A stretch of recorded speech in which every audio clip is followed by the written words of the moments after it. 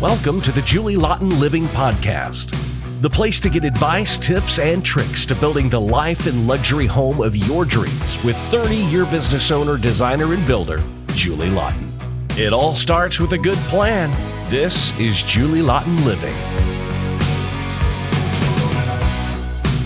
Hey guys, it's Julie. Welcome back to the Julie Lawton Living Podcast. This week we're celebrating American Women's Business Day. And I'm anxious to give you some tips and tricks and, advice on how I built my business. Let's dive right in. Well, my tips for women in business is all about, there are no barriers, there are no boundaries. In reality, it's just what you want to do.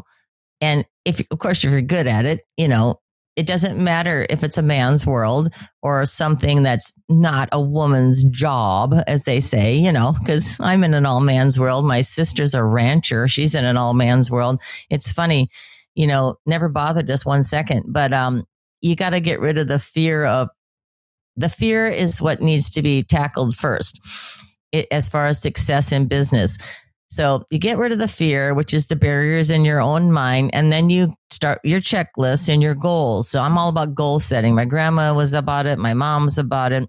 You set your goals, and when times are tough, you go minute by minute, hour by hour, blah, blah, blah. There's a whole thing about that. But it's all about women in business is getting your goals set of what I'm going to do. Realize there is no barrier. There is no stigmatism. And, there might be actual things at the workplace, but that's different. But there are no barriers. So that's my advice is keep an open mind and go for what you want. I decided to start my own business because I was basically forced into it, because when I was in New York City working for 2 architects and 1 designer and working with the top 5 developers in the city one-on-one, oh my God, the experience was insane. I was the lead designer. I was making decisions, presenting things, and in charge of this whole process of model apartments and sometimes lobbies. And, I also did commercial work, bank lobbies and retail spaces, 100,000 square foot law offices. It was huge. So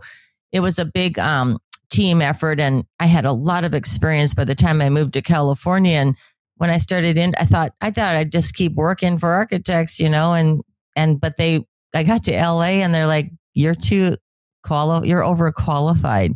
So I couldn't actually find a job. It was the early 90s and there was nobody hiring for, at my level, or I don't know what it was just, there was no matches. So I just got a job on the street on retail custom kitchen sales, which is very odd to me, but that immediately propelled me into the residential market, and the rest is history. So I was basically, forced to starting my own business through the mishap of not being able to find a job exactly what I was doing in New York, because I just figured I'd keep doing the same thing. But the change, which scares most people, because I moved to LA and I started with nothing. I started over at 28 years old, and the change propelled me into my own business. And look where I am today. It's pretty fun. So I didn't let it get me down. I just moved. I went with the flow, and then the flow turned into Julie's own business. The lessons I learned in New York City, working with other people and under other people as a businesswoman, is, it's sink or swim, because I was thrown into the deep end. And you go in with an open mind and your talent comes out, so what at the moment and what you've prepared for at the moment is what you got. So just go for it. You can't fail if you're just honest and you try hard and you show up. No one's ever going to put you down for showing up and giving it your all. And then you just grow from there, because I was 21 in New York City. I was presenting to the number one builders, which are the top 5, Milstein, Goodstein, Lafrac, Zeckendorf, Silverman, one-on-one, myself with presentation boards, at 21, 22, 23 years old. It was insane. I was a baby.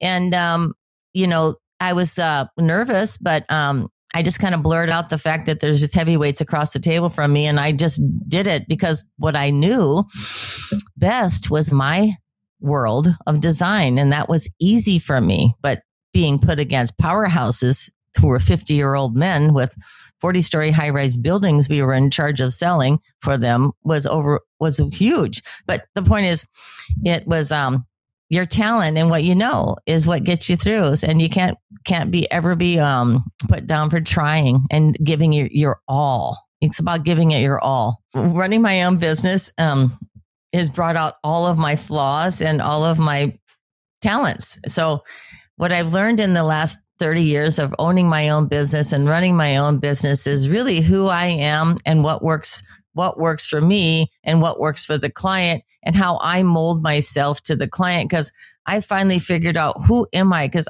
when I was in New York City, I didn't know I was this master salesman, and I'm here to serve. I'm in the service business. So what I learned is how to improve my sales ability, which is good, and not talk too fast and take the time to explain to clients, because you're walking them into another world. They're in the dark unless you explain what's happening.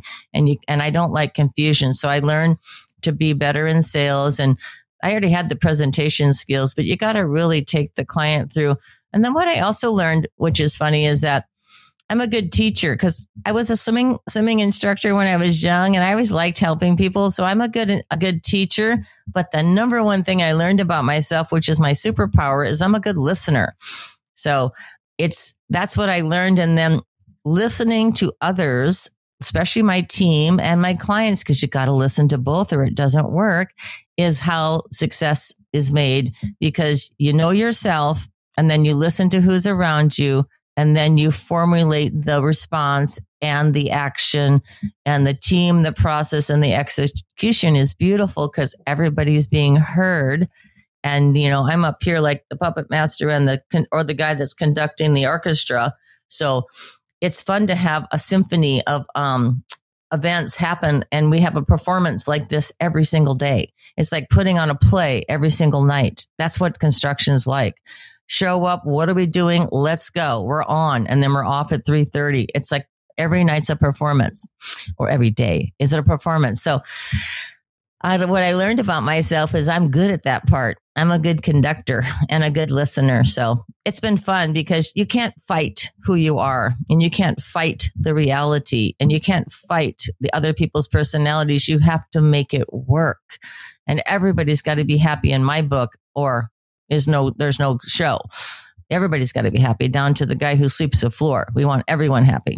And of course, the clients. It starts with the client. I think the favorite part of owning my business is that word no one likes to say, but it's the control. The control of quality, the quality control. My favorite part is I can control the quality, because if I work for someone else and they were out there screwing it up, giving us a bad name, acting crazy, all the things that happen with owners that screw it up, from personal to business, professional, whatever. I couldn't do it. I couldn't shine if I knew that someone else was screwing it up. So being in charge of the quality and the performance of the crew and the team, and knowing that I'm actually giving the client 5 stars, what it's about for me. I like to control the quality and make sure that everybody's getting what they should get. All needs are being met. So that's what it's about for me, for being an owner. It's just like walking into the Montage or the Four Seasons or the Beverly Hills Hotel. You feel loved when you walk in the door, and you feel respected from the minute you walk in or the minute you make your hotel reservation. You're taken care of. That's the experience I've always strived for every single client. So if they can't figure out how I do it, that's how I do it. I copy a 5-star hotel experience. And that's what it's about. From the first person that contacts you to the last person, it's an experience. Well, my biggest tips for women in business is stay strong, know who you are. And like me, it doesn't matter if it's a man's world or whatever. Just get rid of that fear and that stereotype and keep moving and doing what you do best, because everybody multitasks. Everybody's either a wife, a mother, a sister.